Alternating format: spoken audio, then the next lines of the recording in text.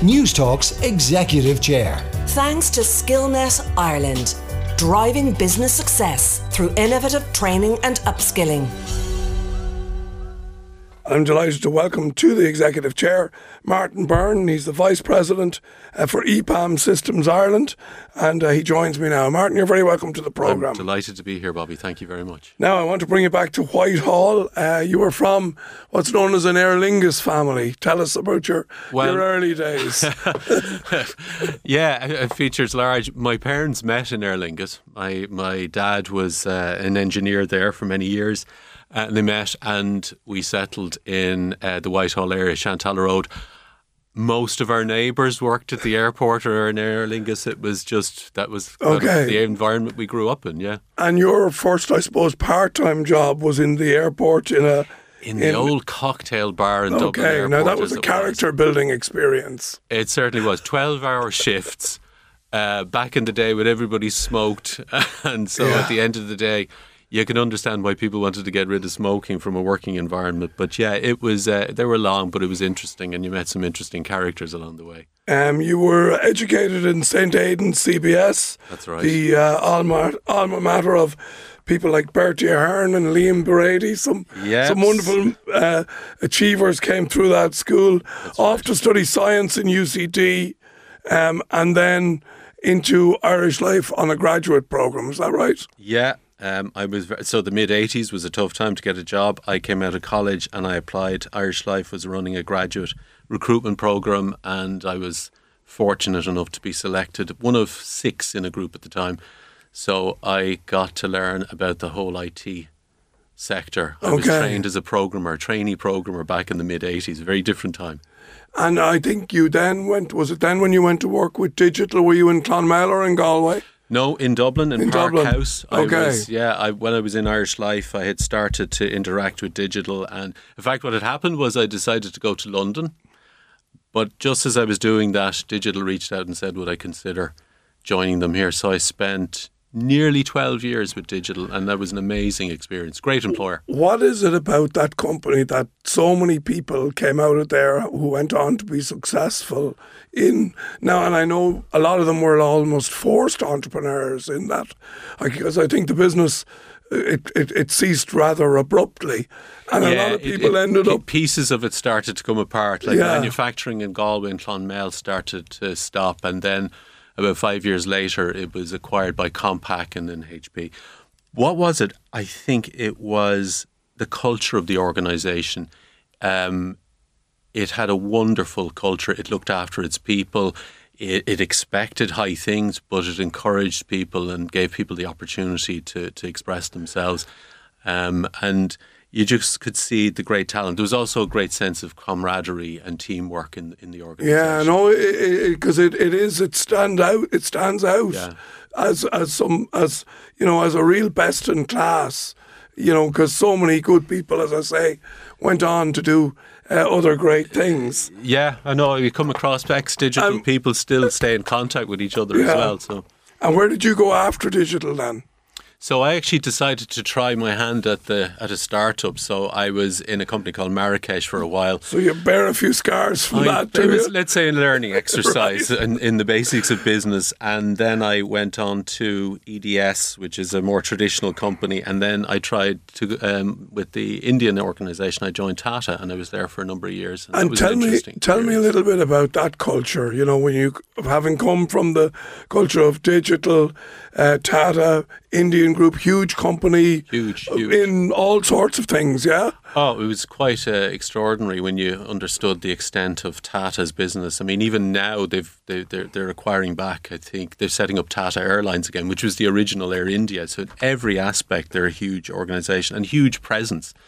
It's almost like a royal family in India. And did you represent them on this side of the world, or did you work? I represented them in Ireland, right. in the sales and new business sector, yeah. Okay, and what sort Tata Consultancy, which is their IT arm, yeah. Okay, so IT is the common denominator here through your whole career. It is indeed, yeah. And absolutely. when we talk about EPAM Systems, a very interesting business that, again, seemed to come out of Eastern Europe, out of Russia, or the former USSR. It was So it's 30 years old this year, and our CEO Ark was the man who founded it. So he's been running our organisation from the start, and he had this vision of, bringing and harnessing the amazing talent coming out of the post-Soviet world. Eastern Europe was producing amazing engineering talent, software engineers, and bringing that initially to the US. So we set up, I guess, at the same time in Philadelphia, where we're headquartered, and in Minsk, and we brought all of that talent to bear in the US and then, of course, to Europe. And we still do that today. And just to remind our listeners, this is a business that employs 60,000 people globally. Yeah, there's right. Only 60 in Ireland, but it's a massive conglomerate. Oh, it's huge. It's huge, Yeah. and so.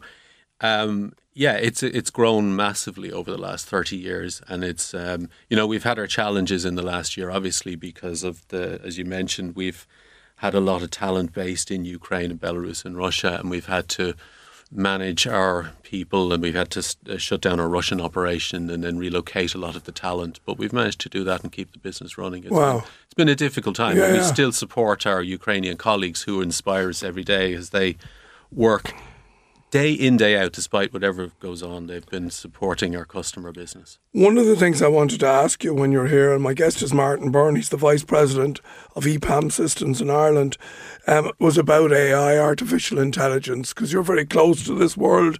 You advise clients on, you see it as both an opportunity and a threat. Could I just... Well, I wouldn't say a threat. We see it as an opportunity, but like all these things, it's so powerful, you just need to be careful with it. So, but is that not a threat? Well, of course it is. And it's a threat in the sense that people, who have a malicious intent could take it and use it. And I guess what we're also trying to explore right now is all of the benefits and the uses that people can employ in their business, but at the same time being careful about things like data protection and IP and those aspects. And those things, I think, are going to be clarified over time. And I think right now there are immediate benefits that don't present any kind of a risk in that area.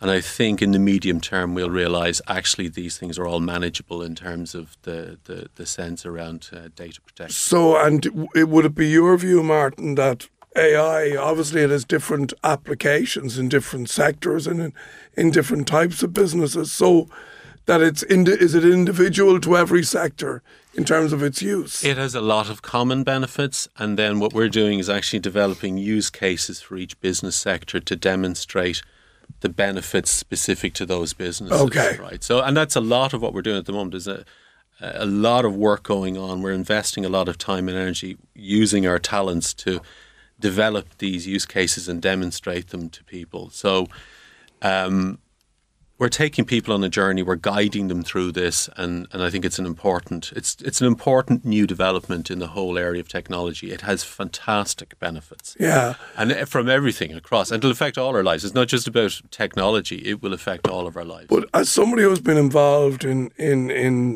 IT for many years, the speed of change around the technical piece, the technology, how do you keep up with that? Like in terms of, like you're talking now about AI, 20 years ago it was about something completely different. So the pace of change technically versus how you respond as humans. It's I guess it keeps us all interested. There's no doubt about it. There's constant development. And even as I was just talking outside earlier, AI it's not just here and that's what it is. It is continually developing as well. So you'll see this as a continuous journey as AI actually starts to generative AI. I mean, AI has been with us for some time, machine learning, robotic process automation. These things are actually, we've been using them for some time. Yeah. I think generative AI just caught the headlines because it's so transformative in terms of it's kind of reached that level that it's it's got the wow factor. Yeah, yeah. And it'll continue to develop. And yes, there are other things still happening as, other developments, as we. So do you see a big part of the future of your role in driving the business then in AI and in working specifically with clients around the opportunities that they can glean out of it? Exactly. I mean, this is going to